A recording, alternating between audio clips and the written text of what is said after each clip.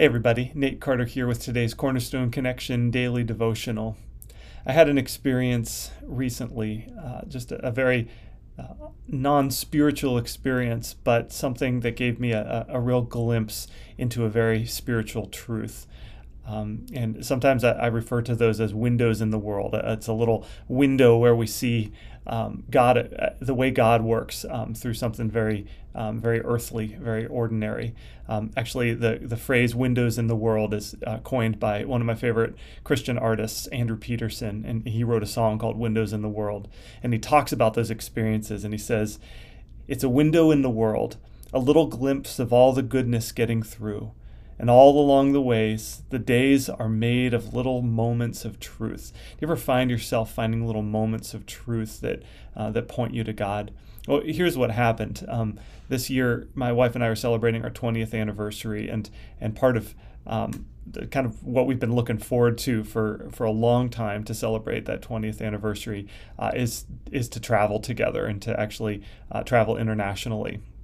And we discovered a few months ago that my wife's passport had expired. And so I tried to take care of it and put it in for, it seemed like there was going to be plenty of time to have it renewed, and got it into processing. And if you follow the news at all, the passport agency is horribly behind now. And we came to a realization about a week and a half ago that we probably weren't going to be able to make it on this trip because the passport wasn't going to make it out in time.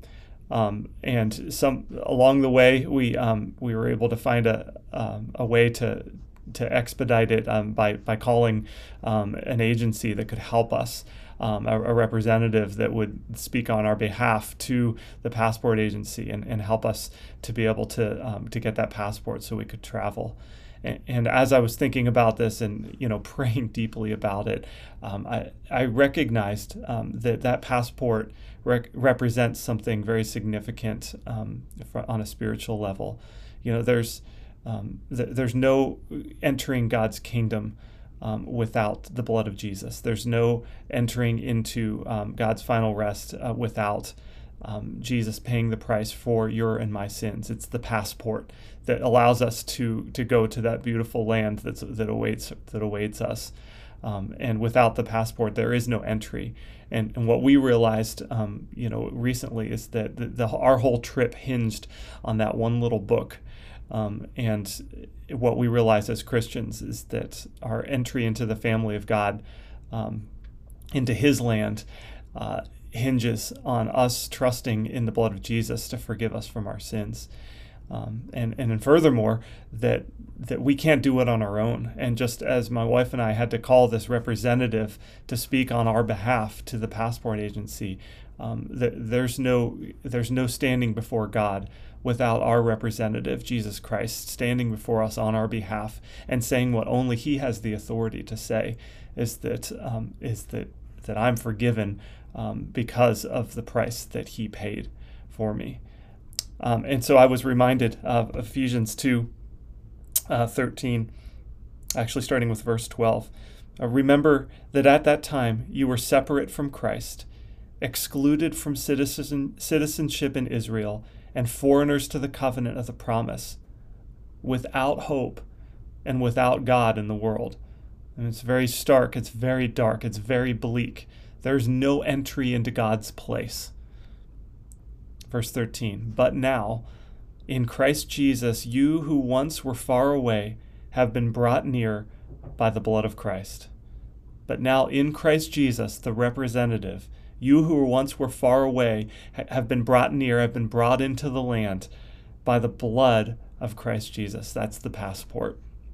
So this was my little window in the world to see the way, to get a glimpse of what God does in His realm by showing us something that He orchestrated for us here in this realm.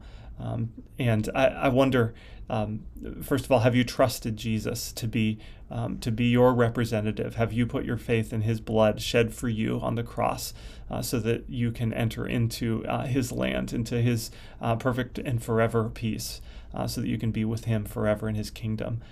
And secondly, for those of you that do trust in Him and do follow Jesus and have put your trust in Him for salvation, Where are you seeing those windows in the world? And how can you use that as a testimony to others about the way that God works in his realm? I encourage you to look for that. It's fun to see because God's fingerprints are all over our world, and they're pointing directly to him and to what he's doing. So look for those windows in the world. Have a great rest of your day, and we'll see you next time on the next Cornerstone Connection.